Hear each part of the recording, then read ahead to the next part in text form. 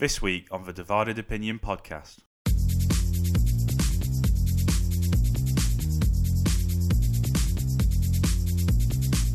Should we move on to this Ballon d'Or top 10? I'm looking forward to it, to be honest, and I know we will have a few differing opinions. Should we start with number 10 and work our way up?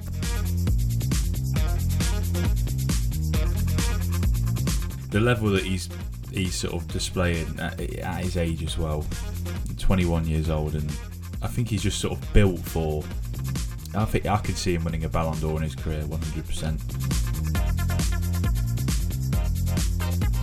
I know obviously everyone looks at it like City falling at the final hurdle and it's disappointment, but it's still City's best performance in Europe. Maybe Bruno Fernandes? Give it a rest. If we're going off numbers, he should be in the top 10. I hope he's not in your top 10, lad.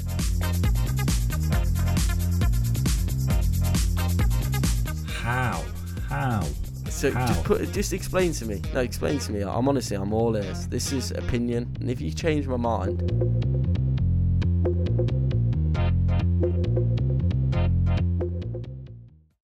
Hello and welcome back to Season 2, Episode 15 of the Divided Opinion podcast. My name's Joel, and as always, Westy joins me. How are we, Westy? All good? Yeah, good, thanks, mate. How are you? Yeah, good. Just a pre-warning for everyone listening. If you do hear any background noise, drilling or anything like that, we've got some decorators in at the minute, so hopefully it shouldn't be too bad, and it shouldn't get in the way of your listening experience. So today's episode, we're going to focus on the recent Ballon d'Or ceremony, whatever you call it. Obviously, there was, top 30? Is that what they did? Yeah, top 30. So there was a top 30, but we're just going to do our top 10. So we'll go through both of our top 10s, kind of debate it, and then we'll compare them to the official top 10. We're also going to talk about Rangnick a bit if we get time. But we'll start off with the Premier League fixtures. We're getting into the December fixtures now. Did you watch am I right in saying you watched the Leeds and Palace game on Tuesday, West? Yeah, I did, yeah. Did you take much from the game? I mean, Palace seem to have a habit of conceding late on, don't they? It must be, as a fan, it must be so frustrating. I didn't particularly think neither side really deserved to win the game. I thought Leeds in general were pretty poor. I didn't think Palace offered much either. It was a bit of a deadbeat game, wasn't it? I mean, it was really. We think we'll be struggling to find talking points from it really. A little lapse in concentration from Mark Guehi, and he's been so reliable this season as well, but I think his immaturity showed there. Yeah, I'm not sure what he was thinking, really. I have no idea. Yeah. It's just, with Leeds, you just watch and you just think, how sustainable is this? And how long is Bielsa going to be stubborn with his tactics before he does just change things? Because there doesn't seem to be any ambition there this season, does there? They were before I don't know where they are now, but they were one place above the relegation zone. And do you think Bielsa is too stubborn to change? Do you think he'll just die by his, whatever you call his tactics?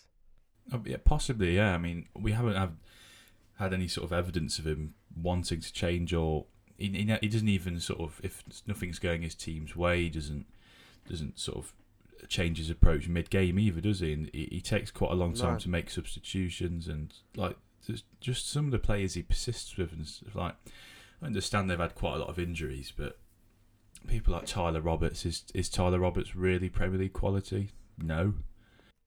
But you look at the wider team, though, they have got real high-quality players, not relegation fodder players. I think they have been, in all fairness to Leeds, they have been massively sort of battered by injuries. And I think once we see a full team come back, sort of Rafinha, Bamford, that forward line, and then the defence back in shape, I mean, I think we might see a bit of a different Leeds, but it does feel a little bit like people have sort of sussed them out and sort of know how to play against them now. Yeah, and talking about injuries, we'll get on to another team. Obviously, last night it was the Merseyside derby. Everton have been affected by injuries as well this season.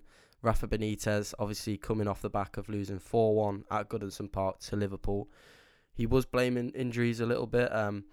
I don't know. I sympathise with Benitez, to be honest, and obviously the owners didn't afford him any room to manoeuvre in the transfer window, and I think it was because of managers that have come before him, the kind of spending that the ill-informed spending that they've done, and that's ended up meaning that Benitez hasn't been trusted in the transfer window. Do you have sympathy for Benitez, because this situation is going sour? We said at the start of the season that if Everton hit any kind of a rut in form, this was going to turn sour, and he's not going to be afforded time, is he, to rectify his mistakes? No. Yeah, I mean, I didn't think it was ever a good idea him going to Everton. I mean, obviously, that it goes without saying, all of his links with Liverpool. So it was always going to be sort of like a poison chalice going there. Like you say, any drop in form or bad result, like even when they're winning games, those fans don't want him there. So he can't win, Benitez. But also, I do sympathise with him, because I think what we're seeing now with Everton is a case of how many managers have we seen there now over the past 5 or 6 years, and how many managers have failed? Pretty much all of them. I mean, Ancelotti, you could probably argue he was building something a little bit. I mean, but even the football he played was pretty dire last season.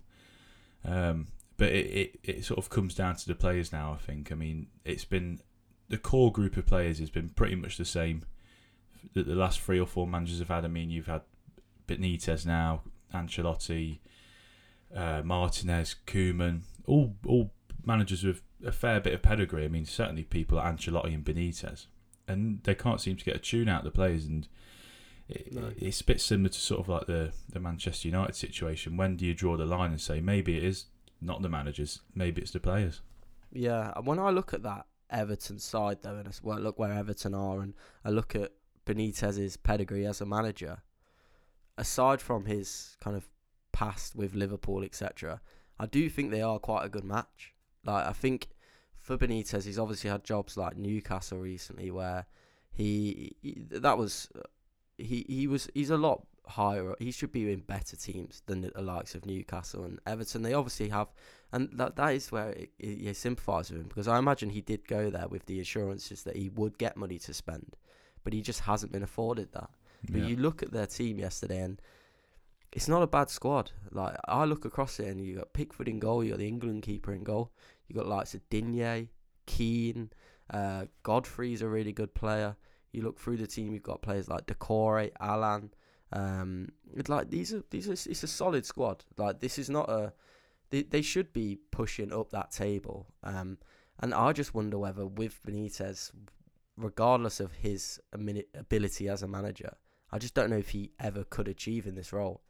I think it might be a little bit of naivety on his part to take the role, to be honest. But I don't agree with any kind of treatment that these managers are getting. I don't like the way football's going in that respect, really.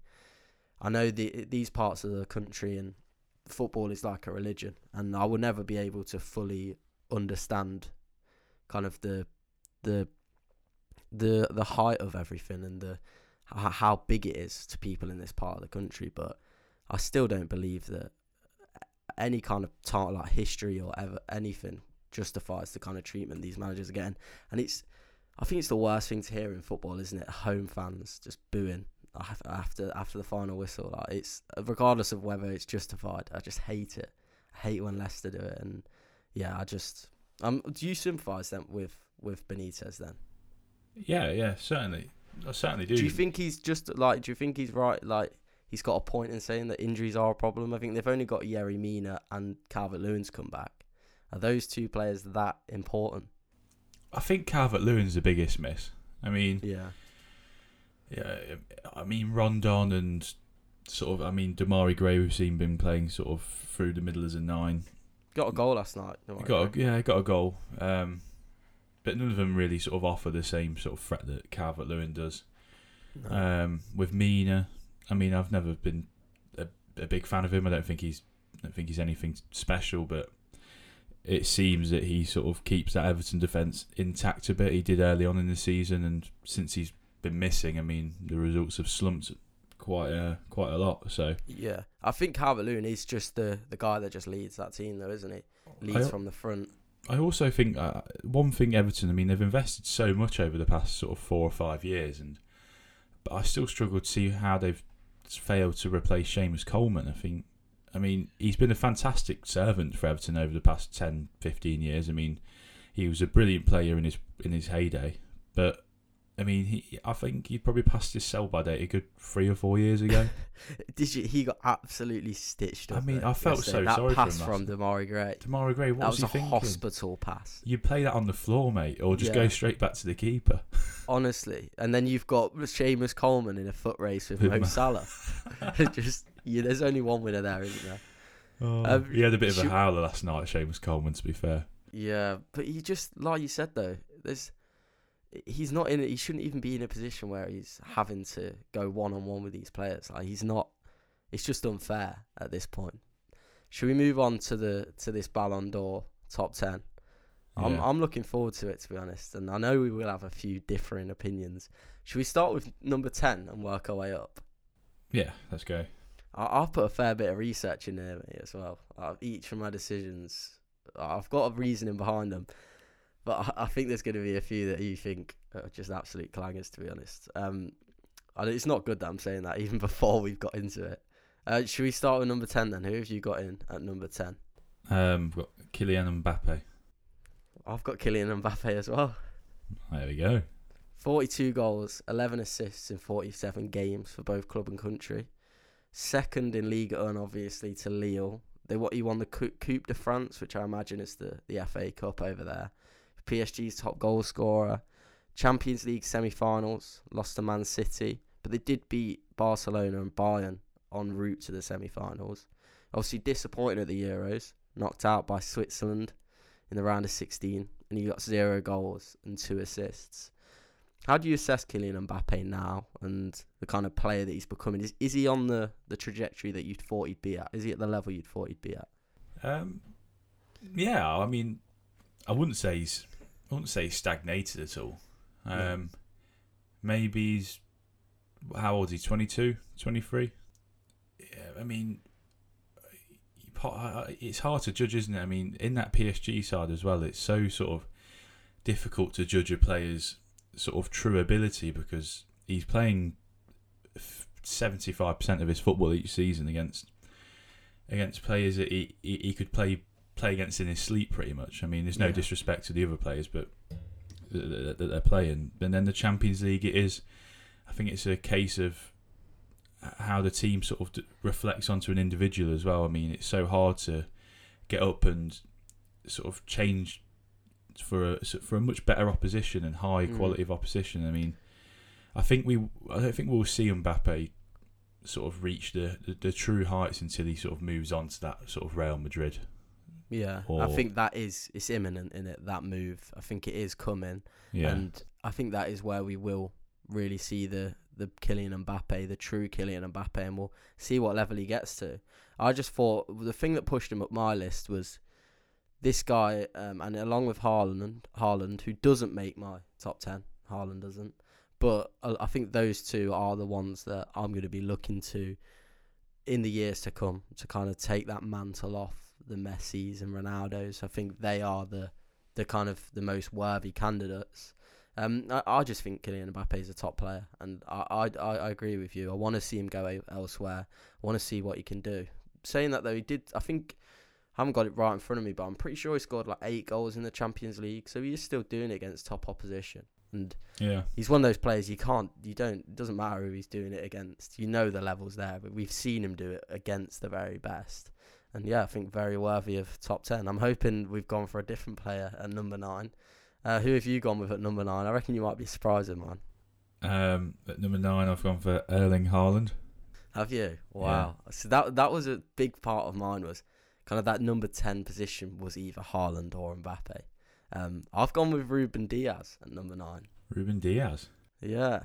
And I know that's a bit of a left field decision, but obviously won the Premier League, 19 clean sheets, won the EFL Cup, Champions League runners-up, which is, I know obviously everyone looks at it like City falling at the final hurdle and it's disappointment, but it's still City's best performance in Europe.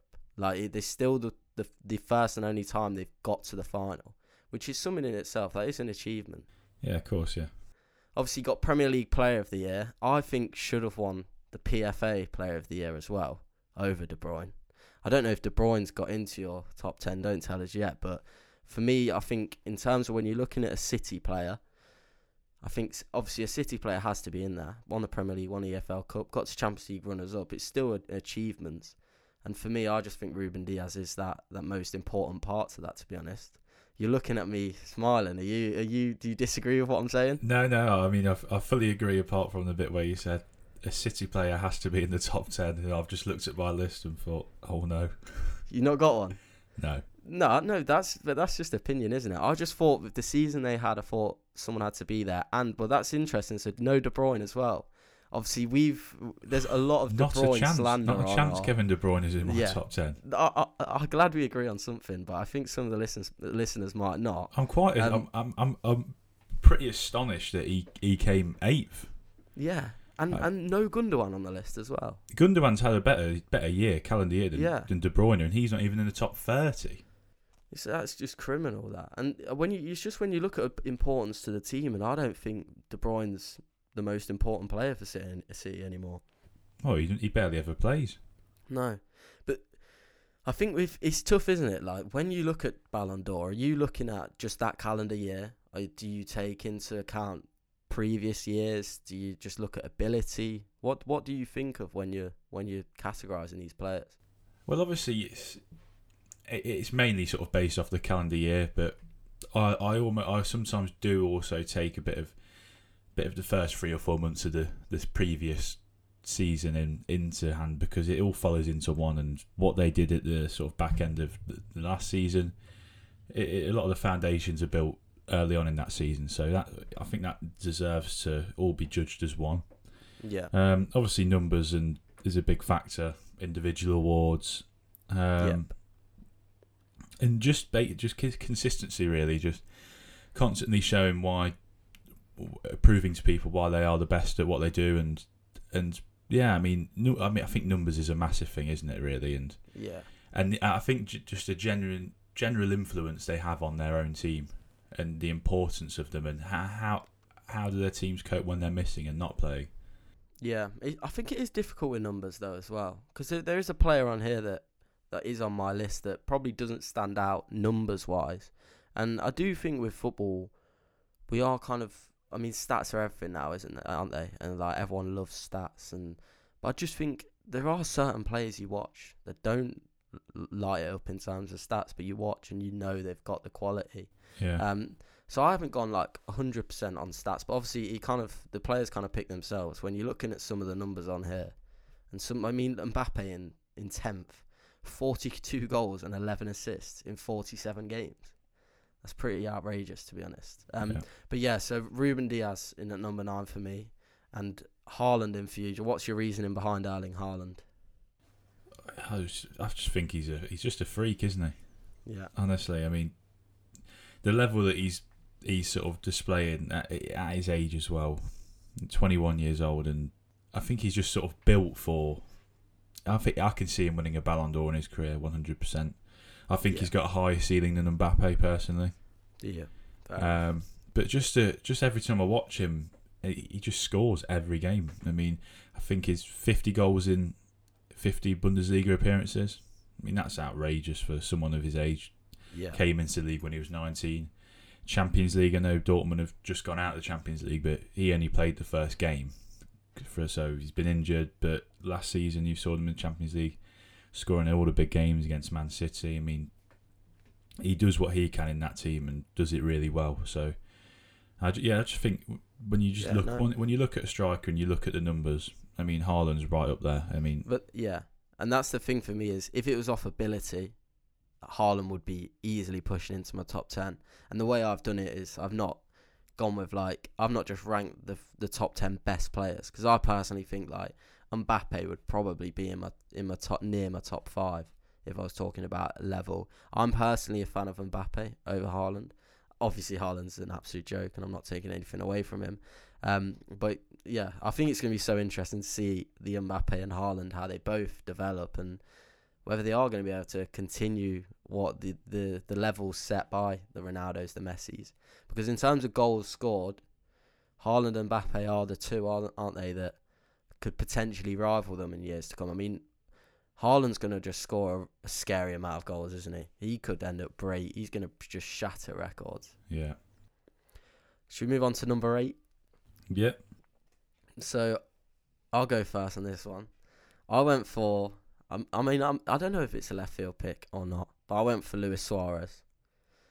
Obviously, 21 goals, 3 assists in 32 La Liga appearances. Got 0 goal involvements in the Champions League, which is disappointing, but they were knocked out in the round of 16 by Chelsea. Obviously, won La Liga for the first time in 7 years with Atletico. So Atletico's first title in 7 years. I just think that's a really impressive achievement. And leaving Barcelona, was kind of outcast by Barcelona and identified as that player that needed to go and for Barcelona to grow. But actually, they ended up just strengthening their rivals. And yeah, I just think an impressive season from Luis Suarez. Who have you gone for in 8th? Gone for N'Golo Kante. N'Golo Kante, wow, that is low down, that. That's low down for Kante. Well, I looked at the list and I thought, I mean, he's obviously an unbelievable player, but I mean, for this season, he's barely performed. He's barely been on the pitch. I mean, he's injured an awful lot nowadays. I'm not sure what's going on there with him. Yeah. Obviously, the Euros, no one really in the French squad sort of displayed themselves in any sort of glory. No. Obviously, the second half of last season, the Tuchel, he played a lot of football and instrumental in that sort of Champions League win. Especially in the final. I thought he was man of the match in that final, sort of everywhere. And I mean, obviously he's definitely in the top 10. But I just thought because of it was mainly sort of a 4 or 5 month period for Kante this year. I didn't really see him as being creeping into my top 5. I'm not sure about you. Well, you're going to be surprised, mate. Kante is in my top 5. I won't tell you any more yet, but. Yeah, so I agree with what you're saying. I think with Kante, I kind of looked at that as well. I looked at his appearances, but he still made like 51 appearances last season. So, and I just think as well, I'll put my argument forward with Kante when we get further up the list, because I can give you that he is quite like he's higher up than I think you'd expect, to be honest.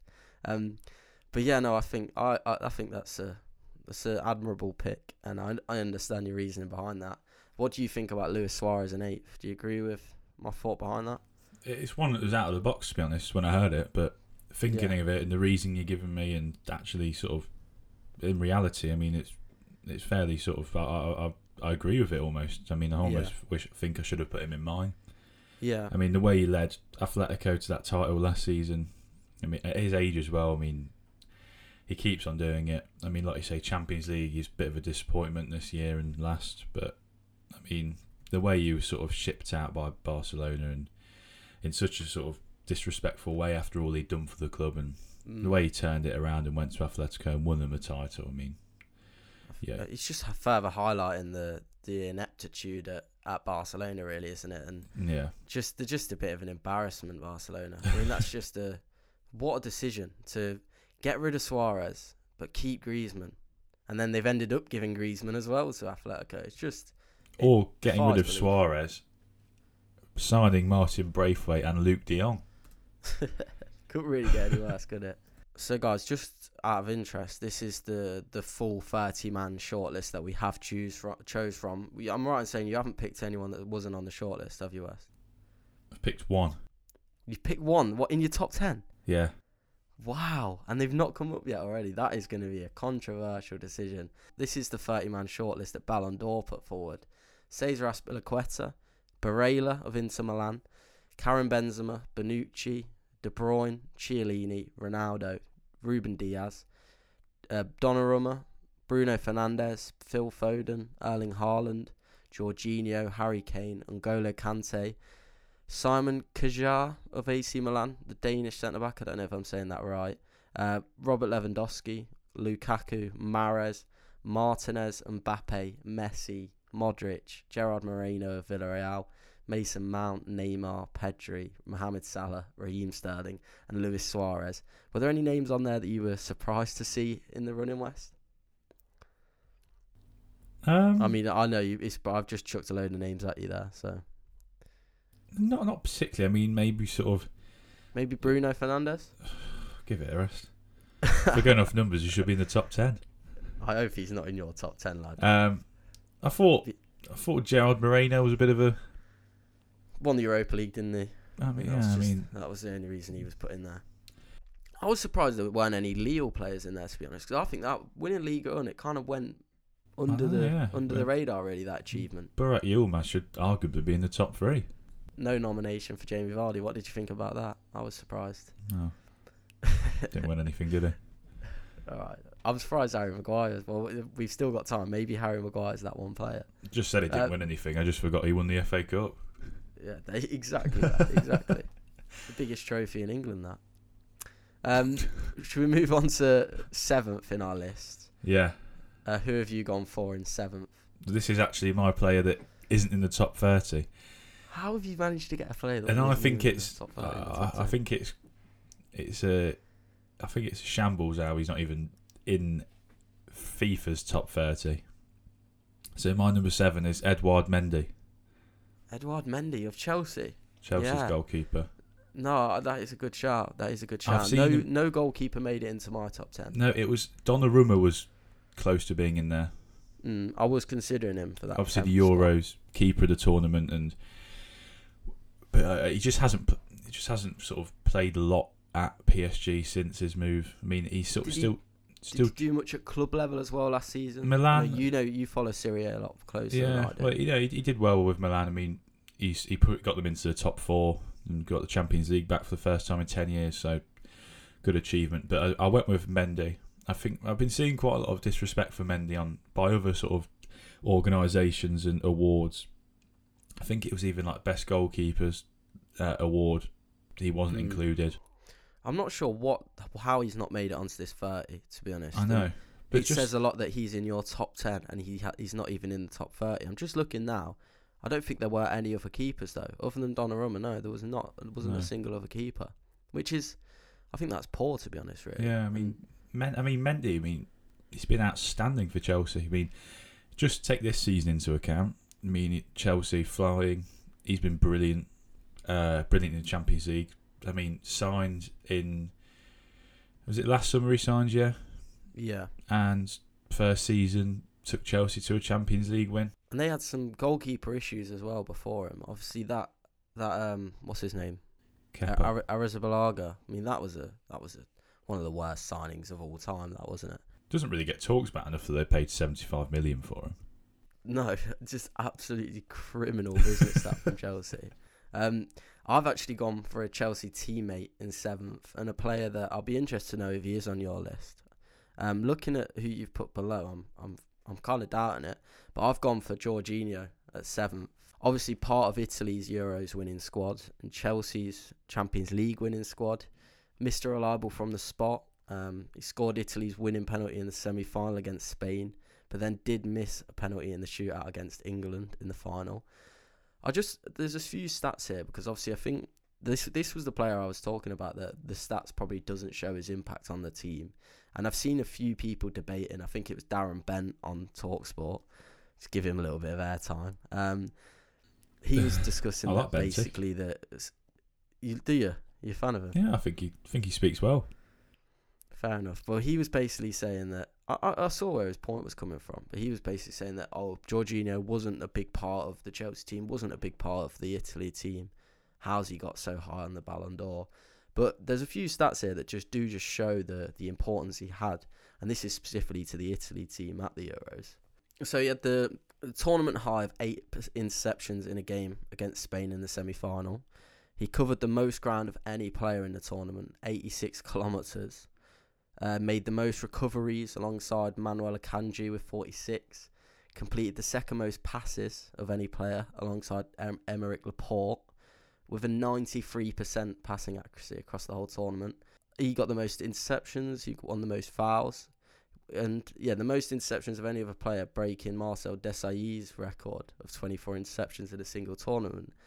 Do you think that shows that Jorginho is very worthy of being on this list, or do you think he maybe was in the right place at the right time with both the Italy and Chelsea team?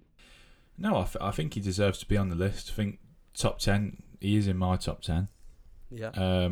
I don't think, he finished third in the end. I don't think as high as that. There's definitely other players that have outperformed him this year. Yeah. But no, there is a sort of, like you say, might be a bit of luck that he's found himself in there, but you've got to be in there. He's playing two of the best teams in the world. Yeah. Chelsea team, he was instrumental in there. Sort of Kante sort of gets all the plaudits in that midfield for Chelsea because he goes about, he's all about the pitch, sort of picking up all the loose balls. But Jorginho, he does just make everything tick, and in big pressure moments, he does step up normally for both club and country. And it's not too much of a coincidence that he won the Champions League and was an integral part in that, and then went on to win the Euros. And I think he started this season pretty well as well. So yeah, I think he deserves to be in there. I do agree. I agree as well. But just a hypothetical question. It's impossible. It's quite hard to answer, to be honest. But do you think if you took Jorginho out of those, first the Italy squad, do you think they would have won the Euros? And if do you think if they took him out of that Chelsea squad, they would have won the Champions League? Yeah, possibly there's a good chance they would have. But you could say that about a lot of players. The quality that these teams have and the strength and depth they have, they can replace people, and Chelsea can bring someone else in, Italy can bring someone else in, but I don't think you can't really take too much away from someone like Jorginho in this situation. No. People were tipping him to win it, weren't they? Yeah. He was a favourite for up until the last 2 or 3 weeks. He was the favourite to win the Ballon d'Or.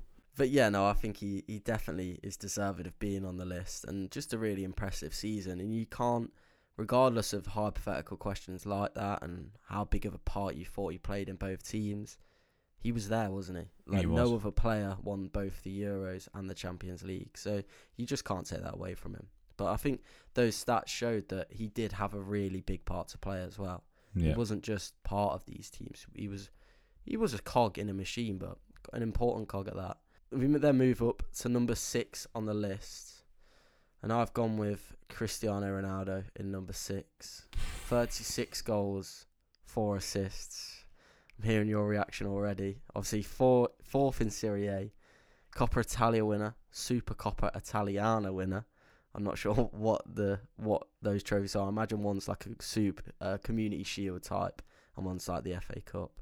Obviously, Champions League round of 16 knocked out by Porto on away goals, which is really disappointing. Knocked out by Belgium in the Euros, but he did finish the equal top scorer with 5 goals. I'm assuming that Cristiano Ronaldo is higher up on your list. Yeah. Yeah. Who have you put in at 6? The man we just spoke about, Jorginho's in at 6 for me. Yeah. What any reasoning behind that we haven't spoke about already? What, Jorginho? Yeah. No, I think we've covered it pretty well just there. He had to be in there somewhere, and didn't think he'd break into my top 5, but he's certainly deserved of a space sort of just above that. Absolutely. Just off initial, before I can give my argument back, what are you thinking? Cristiano Ronaldo, put him in too low at number 6? I think so, yeah. But, opinions will be opinions. The thing is, for me, with these kind of top 6 players, there's a kind of a few orders that I could have put them in. Obviously, the top 2 kind of picks themselves. But these kind of 3rd to 6th, they could have all been in any order, really, and I wouldn't have minded. I just think with Ronaldo, he obviously deserves to be up there, but I just think there's players that were better than him last season. And I think 4th in Serie A is just it's just really poor. Like, in that Juventus squad, I don't know the ins and outs. You tell me, why did they finish 4th in Serie A? What went wrong at Juventus last season? Andrea Pirlo. Yeah, pretty much. But there's a rut at Juventus, and it's set in sort of before that. Maurizio Sarri came in. They've chopped and changed so many managers over the past 3 or 4 years. they won. To be fair, they actually say Maurizio Sarri won them the Serie A in his only season there, so you can't take that away from him. But I mean, last season they're sort of an ageing team. I mean, they've brought in some fresh faces. I mean, Chiesa and some good players in there, but they've got rid of a few key players as well, and it's just it wasn't working. And a lot of people were blaming Ronaldo for last season, saying he was the issue, and they had to sort of play around him, even though he wasn't affecting the game for the majority of the game, popping up with the odd goal. But I mean, they're 10th in Serie A this season, so I don't think. I just think it's. I mean, I don't know the ins and outs of Juventus, but I imagine their fan base is quite similar to one of like Real Madrid in terms of being very entitled. Yeah. There was. I'm right in saying there was discontent around Ronaldo at Real Madrid, wasn't there, for a period of time as well? Yeah, I mean, there was. He used to. I remember him getting booed and things like that. He's been booed before. I mean, he used to average 2.8 goals a game at Real Madrid. Yeah, but I think if some football fans, they don't see a player running around like a headless chicken, and they think he's not trying, or I don't. Yeah, with Ronaldo, yeah, that's why I went with 6th. I just thought. You could easily nudge him up this list, but I just think when you look at the lack of silverware won, really, I know he won a Coppa Italia, but because Portugal disappointed as well at the Euros, obviously going out in the round of 16 to a poor Belgium side as well. I just think that Portugal squad, I think we were all thinking, when you look at the quality throughout it, I think we were all thinking they'd be in the conversation or at least making it to a semi-final or something like that. But yeah, no, I think Ronaldo. 6th. I'm pretty happy with that. Yep. Obviously, before we go into our top 5, let's recap.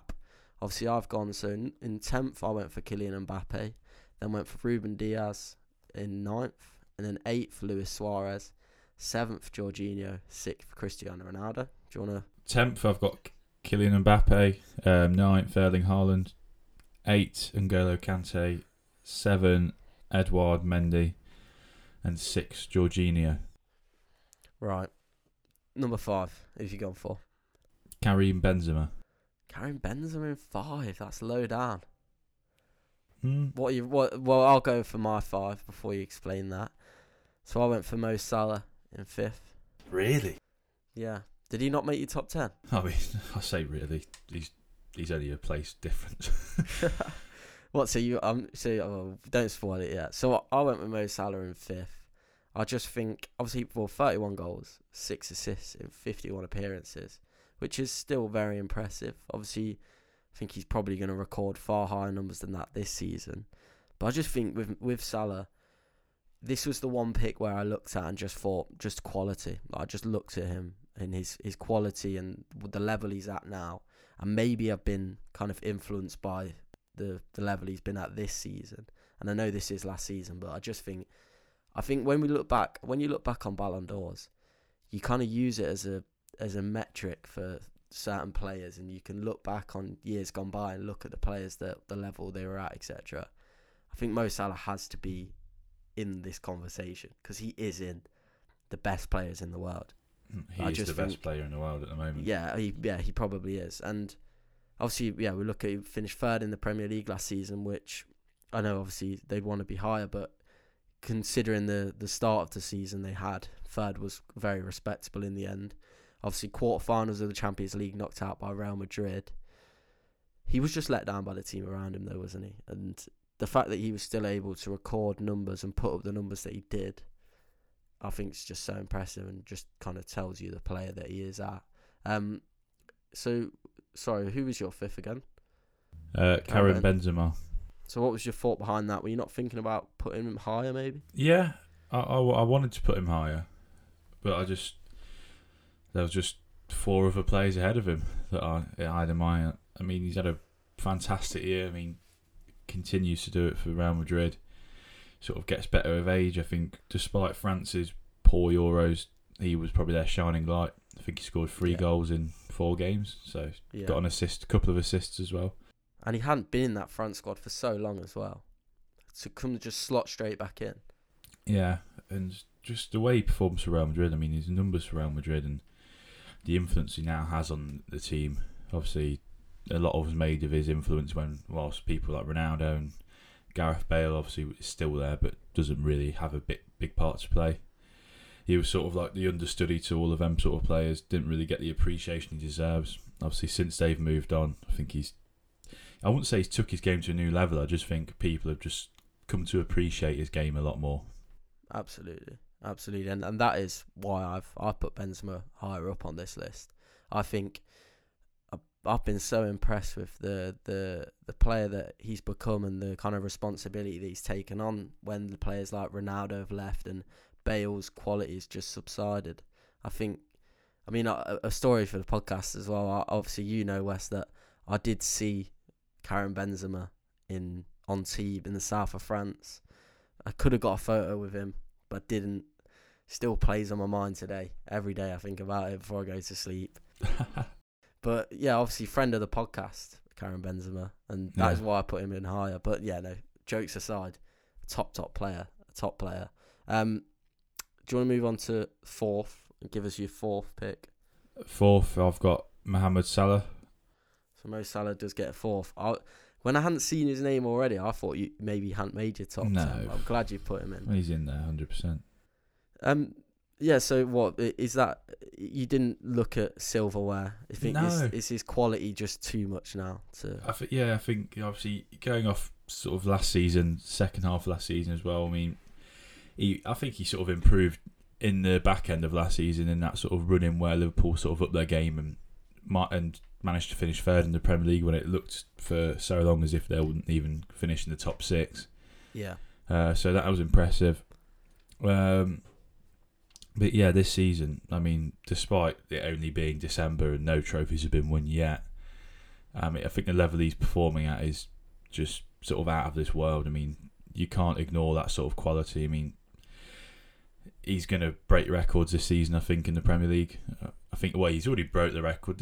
Was it 36 goals in 38 games in his first Premier League season? That's ridiculous. You're the stats man, mate. You know something like that. I can see him breaking that this season. I mean, you think he is odds-on favourite to win the Ballon d'Or 2022? Yeah, I can see that happening 100%, especially if he sort of pushes Liverpool onto a Champions League or a Premier League trophy. Even without that, I mean... Yeah, it speaks for himself, doesn't it? Obviously, I've gone in fourth. I've gone for N'Golo Kante. Where did you put him in your list again? 8th. So you put in 8th, I've put him in 4th. I just think with N'Golo Kante, and it probably is a similar one to Mo Salah, really. I think he is in like the top 5 best players in the world at the moment. And I think for me, it was that Champions League win.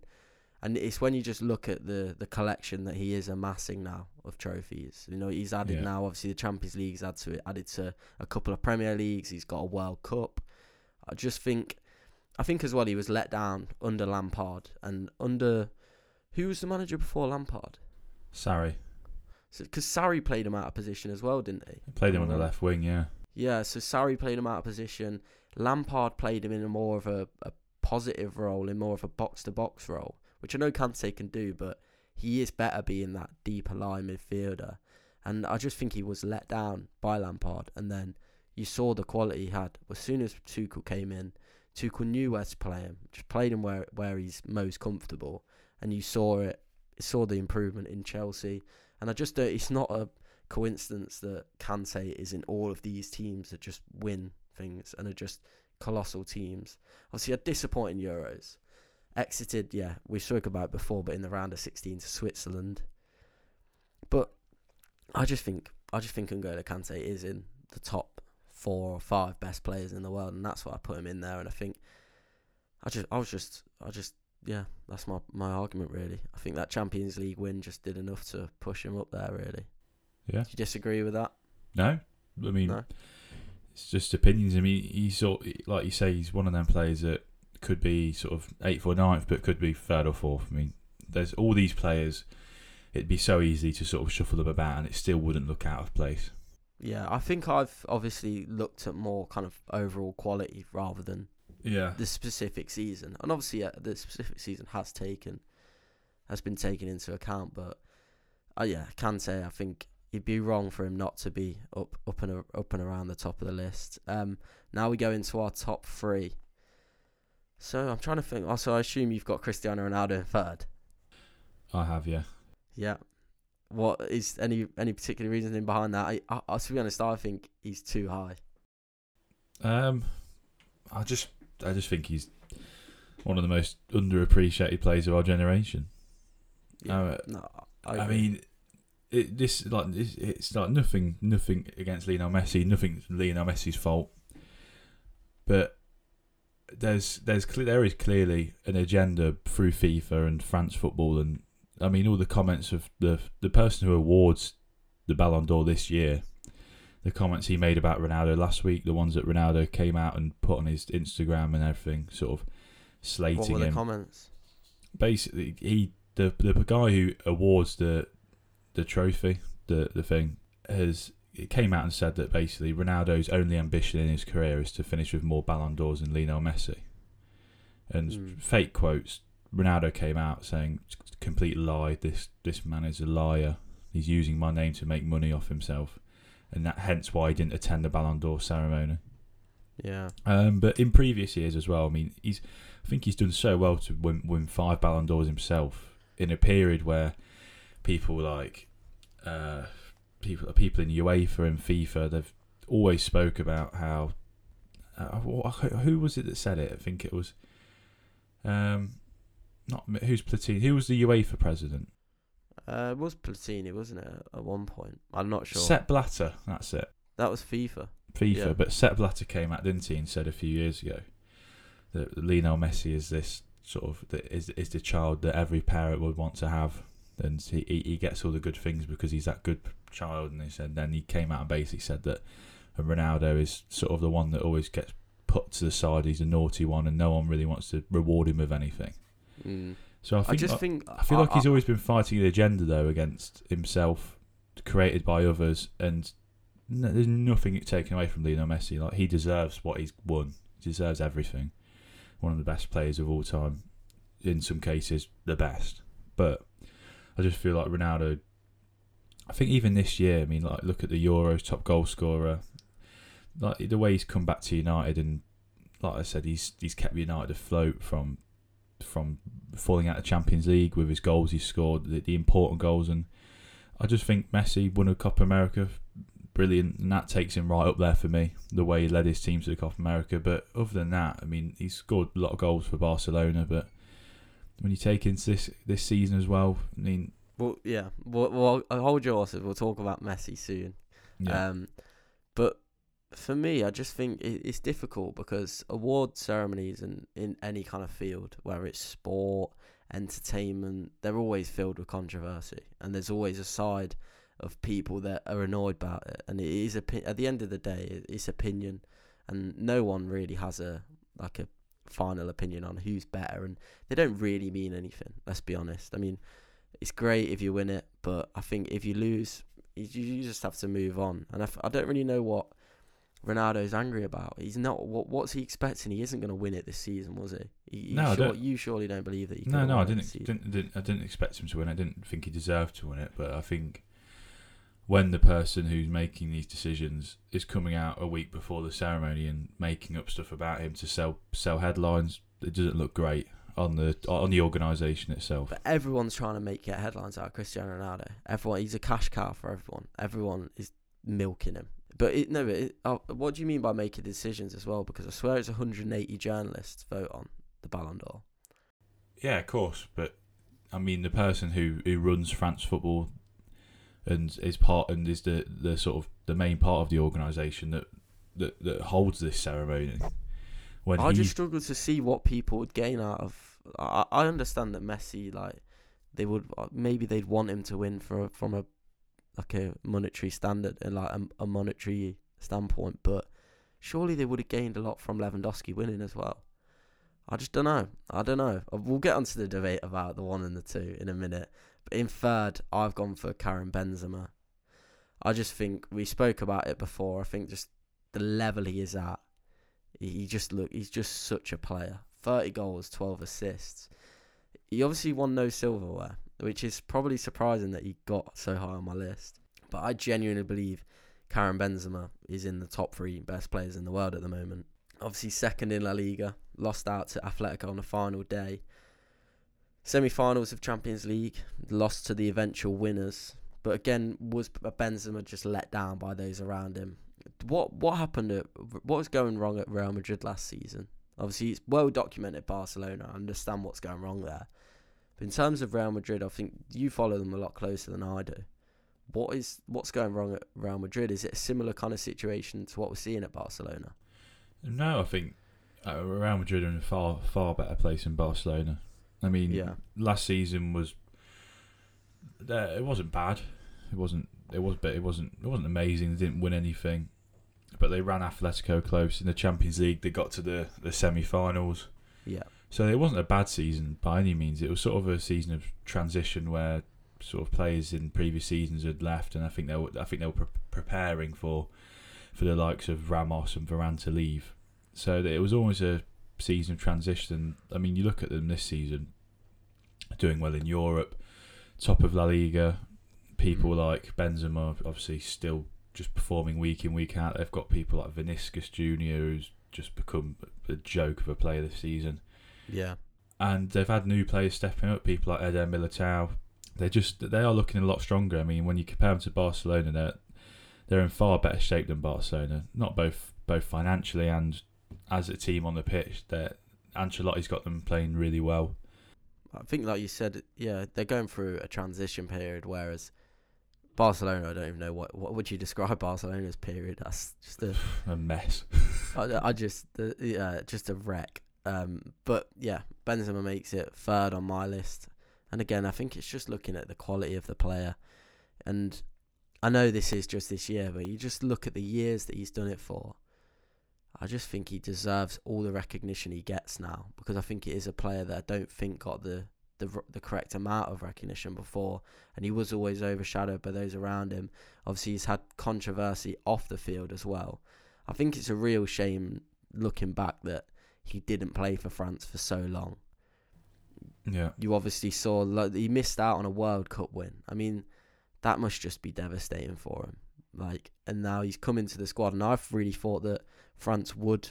Well, they were one of the favourites in that Euros, and it was disappointing with the way they went out, because they showed the quality they've got, and it's inescapable, isn't it? Yeah. But yeah, let's move on to the top two. And I already know from the tone that you've come at Messi with, I already know we're going to disagree on this one.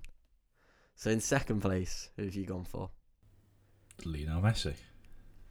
I've gone for Robert Lewandowski in second. How?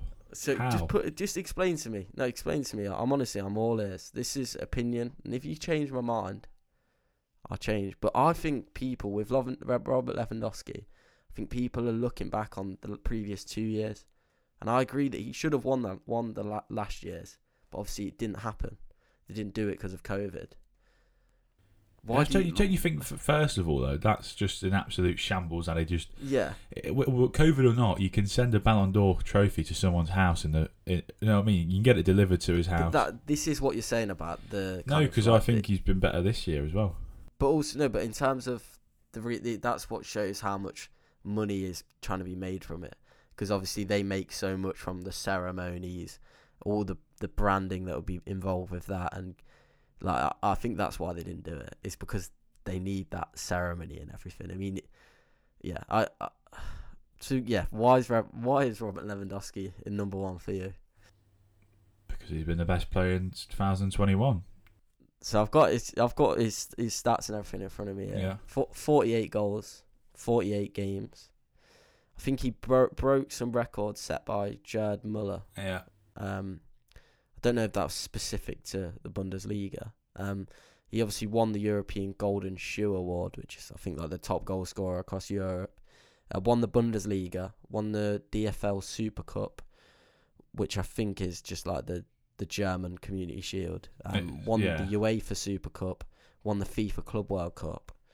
Was obviously disappointed at the Euros. Maybe not him specifically, but Poland as a whole were knocked out in the group stage. They came bottom of the group that held Sweden, Spain and Slovakia.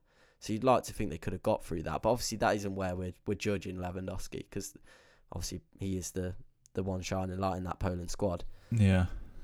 I just think for me, I think it was a lot closer than people say. I think people are making out that he was shoo-in, that he should have 100% won it, Lewandowski, and there was no argument for Messi to win it. But I think it was a lot tighter than people say. And for me, Messi just edged it. Maybe I'm going off previous kind of... I love Messi, and I have for a long, long time. And for me, he is the greatest of all time. And maybe that's had an impact on my decision. But winning that Copa America win is so symbolic for Messi. And it's always been that one thing that evaded him was with his international team. And you look as well, irrelevant of Lewandowski, if you look at what Lionel Messi's done this season, 38 goals, 14 assists in 52 games. Obviously, his importance to Barcelona, we all understood it. But it's shown even more since he's departed. Third in La Liga, which is disappointing. They won the Copa del Rey, which is that like the FA Cup in Spain? Yeah. And it's just that Copa America win. And obviously joint most goal contributions at the Copa America. Are we going to have to agree to disagree on this one, I think? Yeah, I think so. I mean, no one's changing my top two. I think Messi obviously definitely makes it into the top two. Why isn't Messi your number one? It just goes simply down as Lewandowski has been better this year. I mean, Messi, obviously Copa America wins fantastic. I mean, about time with that team that Argentina have got. But no, obviously he's unbelievable, Lionel Messi. I mean, at Barca last season, they didn't have a great season. He still sort of carried them through with his goals to a respectable position. Yeah, got them into the Champions League when it looked at some points they might not. But I just think, obviously, you're judging it off 2021 as well. So it's this season as well. I mean, like, is Messi really... He's not really come to life at PSG, has he? No, but he's got one league and goal, whilst Lewandowski's there, top scorer in the Bundesliga, just averaging like 2 goals a game. Champions League, he's banging him in. He just continues to perform week in, week out, and at his age as well. I mean, Messi's probably similar age, to be fair. I think they're both around 34, 35. But, I mean, like you say, it is closer than people made out. But I think Lewandowski, I mean, he definitely should have won it. And I think if you look around the sort of footballing world and social media, I think a lot of people did think that as well. But people jump on bandwagons as well. Like, and I'm not disputing. For me, it was really tight, and if Robert Lewandowski had won it, I wouldn't have been bothered, and I'd completely understand why he'd won it. I just think with Messi, that I don't know whether when two players have had quite a similar season in terms of what they've won and the influence they've had on the teams they've played in, and we do know as well. I mean, that's another debate. What do you hold in higher regard, international achievements or club achievements? Because that's what we're looking at here. We've got a player that's won everything he could at club level, aside from like a Champions League, and then we've got a player that won what he could at international level. So yeah, what do you hold in a higher regard, or do you put it on an even keel? Yeah, I'd probably put it on an even keel. I mean, like you say, you can't take away the importance of that Copa del Rey win. I think it's fair to say Messi wouldn't have won it if Argentina hadn't won that Copa del Rey. Copa America. It's Copa America, not Copa del Rey, yeah. The Copa America. He did win a Copa del Rey, though. Yeah, I mean, you can't get enough of the trophies, can you? I mean, like you say, it's a lot closer than you think, but I just stuck to my guns, and that's what I think. I mean, yeah. It's my opinion at the end of the day. Someone else's opinion, like yours, you think Lionel Messi should have won it, and that you could be right as well. I mean, everyone's entitled to their opinion, and I don't want people to come on here and listen and think that he's a Man United fan. He just wants Ronaldo to do well. I've put Messi higher than Ronaldo in this rankings, just behind the winner. So no one said that, mate. No, you. I hear that. I hear it plenty of times. Yeah, certain Tom Bayliss will be coming on here, and I know he will. That's why I said. I respect your decision, mate. I think it's the 1-2 that is, for me, the way I look at it, it was just a lot tighter than people were making out. I personally went with Messi. Maybe it was going off previous kind of attachments that I have with him, and I think Messi is at a point in his career and what he has achieved that if he is being rewarded with things like this, I think it is deserved. And I think more of a case with Lewandowski. I think if he'd won it last season, people would be a lot more relaxed about this season, wouldn't they? I think it would have been nice if Messi had just said, and he did kind of hint at it, didn't he? He should have said, like, I want Lewandowski to get a title. Like, he should get given one for last season. But they came out, Said that, didn't they? that they wouldn't do that. Yeah. No, He kind of hinted at it. But not like outright. He did say it, but like I think he should have thought but if he'd said that he really wanted that to happen, he should have walked down with that award, and he should have just given it to him. Yeah. Come on, there's so much. Give him one. That is the other thing as well. You've already got 6. But when you're saying about like it maybe being rigged or whatever, and that is what people are talking about. It does look strange when Messi wins it, and then the day after there was like 7 goats by the Eiffel Tower or something. Did you see that? Yeah. Adidas had made it in some marketing thing and put 7 gold goats that had already been pre-made. Strange. Make of it what you will. But yeah, there you have. There is our top 10. So I'll go through mine from bottom to top. Kylian Mbappe in 10th, Ruben Diaz in 9th, 8th Luis Suarez, 7th Jorginho, 6th Cristiano Ronaldo, 5th Mo Salah, 4th N'Golo Kante, 3rd Karim Benzema, 2 Robert Lewandowski, and in 1st, for me, controversially, I have put Lionel Messi. Westy, take us through your top 10, mate.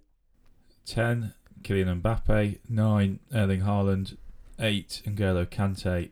7, Edouard Mendy. 6, Jorginho. 5, Karim Benzema. 4th, Mohamed Salah. 3rd, Cristiano Ronaldo. 2nd, Lionel Messi. And 1st, the one and only Robert Lewandowski. Right. Well, we'll leave it at that. But we do want to say, I mean, in case you are listening, Lionel, congratulations on the 7th. I mean, it is, despite what I think, it is some achievement, 7 Ballon d'Ors, and it will never be seen again by anyone. Yeah, no, I echo exactly what you're saying. Congratulations, Lionel. Yeah. It definitely isn't listening. Could be tuning in, so maybe it's being played in the PSG changing rooms. It is a remarkable achievement, though. You can't take anything away from it. Obviously, we'll move on now. We'll just finish the episode up. Just briefly, the news broke as soon as we finished recording, pretty much. Yesterday, the news broke that Ralf Rangnick to Manchester United on an interim basis with a 6-month contract, looking to take over in a consultancy role after the 6 months. Just get your initial reactions. How are you feeling? Are you happy with that? Is that the kind of what you were hoping for? Yeah, I'm really happy with it. I mean, I've said it to you. I mean, I think it's the wisest decision that club's made in probably 10 years. It just shows there's a bit of thinking and a bit of direction going on in the club now, and maybe they are starting to finally realise what and listen to what the fans are hearing. I mean, yesterday it was announced that Avram Glazers agreed to sort of like a fan-led sort of organisation where United fans now can have a say on club decisions, which I think is another massive step. I don't think the Glazers are amazing people by any means, but at least they're actually looking at doing stuff now that is going to improve the club. But on Rangnick, I think it's good. I mean, like you say, he's not got the silverware and stuff to sort of match, but he's sort of built clubs from the bottom, Hoffenheim, Leipzig, and that's sort of what United needs to be doing. He needs to sort of build this club back up. And I think the consultancy role for 2 years is the thing that I'm most sort of excited about, because we're now going to have football people making footballing decisions, not accountants making footballing decisions, and I think that's the most important thing. I think he's going to have a massive impact. I've heard that he's going to have a lot of responsibility when it comes to picking our next manager and making all these decisions further down the line. So my first initial reaction is I'm really happy with it, to be honest, and I'm excited to see how he even gets us playing for now, because I think that if he can get us playing in a structured sort of a way where we can actually go to games and see and think, oh, this is United's identity, this is how we play now, I think he could leave it in really good hands for the next man to take over. Yeah, and I think it is the most important thing, and the most positive thing about it is that they are kind of looking within the club to change, rather than just looking at the people that the fans see and the players, the managers. They are looking inwards and restructuring that the boardroom and the people that are making the decisions at United, because first and foremost, they are the ones to blame. It goes way deeper than Ole Gunnar Solskjaer. It goes way deeper than Michael Carrick. And I think that is a sign that, I mean, this is, it's symbolic that they are doing that. And hopefully they do follow through with it. Obviously, I'm interested to know your thoughts. We're talking about a good decision that they've made finally, but further example of the board's ineptitude. Obviously, there's been all this saga with the work permit. So I don't know if you guys have heard, and I'm not sure if any new news has broke this morning because we are recording this quite early. So Ralf Rangnick's work permit has been delayed. This is via the Manchester Evening News. Has been delayed as he does not meet the Football Association's automatic criteria. So any non-UK citizen wishing to work in English football now has to obtain a governing body endorsement as part of post-Brexit regulations. They had this they went through this all with Amad Diallo, so they know what happens. Basically, Rangnick didn't fit the automatic criteria because he needed to have managed for a minimum of 24 consecutive months in the last 5 years to meet this automatic criteria. Obviously, his previous spell at Leipzig ended in May 2016. It's just more examples of the board just making poor decisions, because this news broke on last Thursday, and I don't think anyone thought he was going to be in charge of Chelsea. But obviously, you're playing Arsenal tonight. Were you expecting him in charge by tonight? It certainly was, yeah. And I think it's looking more like Sunday now. But yeah, I mean, it does just highlight the sort of idiots at the top of our club. I mean, if only there was an international break recently where we could have got rid of Ole Gunnar Solskjaer and sort of had all this sorted, and he could have come back and took the team on for a few sessions before, and then we probably would have gone and beat Watford maybe. I mean, they just love wasting games, don't they, Man United? They just love throwing away opportunities and seasons. That, I mean, hopefully when he comes in, hopefully Carrick can get us a win tonight in his sort of farewell game, but set you up well for that next era, really, isn't it? Let's just finish lastly. Obviously, I think you're putting a post up about it, but let's just get your opinion on this whole Ronaldo debate. Yeah. Obviously, we've just a little bit of background for you guys. Obviously, his management experience, Ralf Rangnick's management experience, obviously exclusive to German football. He's had a host of jobs in Germany, but just to name a few, he's managed Stuttgart, Hanover, Schalke. I think he's done a couple stints at Schalke, Hoffenheim, and then Leipzig is where he made his name. He kind of built Leipzig, really, and what they've become now, built them from the ground. It was one of the first implementers of the Gegenpress, obviously popularised by the likes of Klopp, Tuchel, who all kind of cite him as a massive influence in their management careers. He has won a few cups in Germany, not like big trophies, but going back to what the original question was, do you think Ronaldo fits into this Ralf Rangnick team? Or how does he fit in if he doesn't? I think if you go off past history, no, but I think he does because of who it is.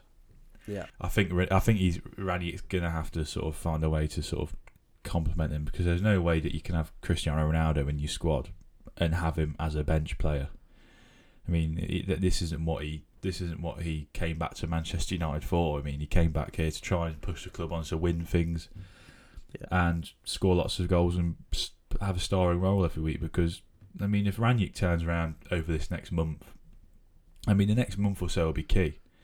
Like I can see it happening. I mean, if he turns around and Ronaldo plays, let's say he starts 40 or 50% of the games over the next Christmas period, there was no doubt that Ronaldo will be on the phone to George Mendes saying, find me a new club in January. Because as much as Ronaldo loves Manchester United, and he's only been back here a few minutes, that more importantly for him, it's his career and he wants to play. And I don't think Rangnick as well, I don't think he'd be naive enough as well to bench Cristiano Ronaldo. I mean, the friction it would cause in the dressing room, amongst players, because other players would look around and think, why is this guy not playing? He's our best player. And also the fans wouldn't take to him at all. I mean, No. How long these, as a United fan, we've all waited for this return of Ronaldo, and we never thought it'd happen. And now it finally has happened.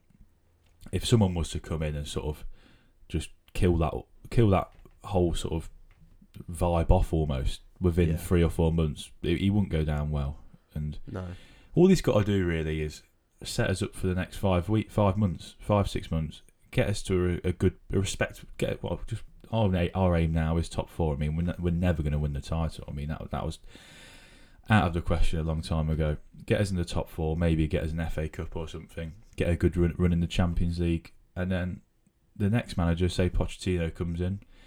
I mean, he's got 3 players that don't really work hard at all in his team at the moment. I'm sure it won't be a shock when Ronaldo's sort of floating around the front of the pitch for Pochettino, but. That's my thoughts. Yeah, it would definitely be interesting to see how it materialises. It always is with United. I think more so for a neutral, to be honest. It's like watching a soap opera at times. Just lastly, what is a successful end of the season for United? What's the best you can hope for? Well, it's disappointing to say. 3 months ago, I would have said a good title challenge would have been in the league would have been a success, sort of running whoever won it to sort of 3 or 4 points maybe. Now, I mean, a good success in the league would be finishing 4th, because I feel like the top 3 are just going to pull away from everyone. They already are, really, to be honest. I think Champions League, I think we've got to be sort of aiming for minimum sort of quarterfinals, hopefully get a semi-final in there, but you never know with people like Rangnick and like Tuchel. They can just come in, and it can be one of these weird things with a Champions League where it doesn't matter whether you sort of have a poor season in your domestic campaign. Something can click, and we never know. I mean, it's wishful United thinking. have got the quality. It is interesting, and bro, honestly, if I was going to attach any optimism as a United fan, the only optimism I'd have would be with Champions League, because on a night, you know what it's like, and it's different. It takes something different to win the Champions League, and you've got the quality to do it when on the night, and you've got Cristiano Ronaldo at the end of the day. There's no better player in world football on a Champions League night when you need a goal. Yeah. Just think about how he'll inspire the whole dressing room. He's been there. He knows what to do. And let's just see. Yeah. Let's just see what Ralf Rangnick can do. Like, it's going to be so interesting. Should we round the episode off there? Yeah. Right. Well, thanks for joining me, Wes. It's been a really enjoyable episode. I enjoyed doing that top 10. You enjoyed the episode? Yeah. I love the episode, mate. Love the talking points and the controversy. Yeah, no, I thought there would be. There always is a little bit. That's why we call it Divided Opinion. Thanks for listening, guys. If you enjoyed the episode, make sure to follow the podcast on your chosen podcast provider. Follow us on Instagram at Divided Opinion if you want to see daily content, match reports, articles. I hope you guys have enjoyed today's episode. Let us know what you thought of our decisions. Who would your number 1 have been? Lewandowski, Messi, or maybe it was someone else? Let us know. Thanks for listening, and we'll see you next week.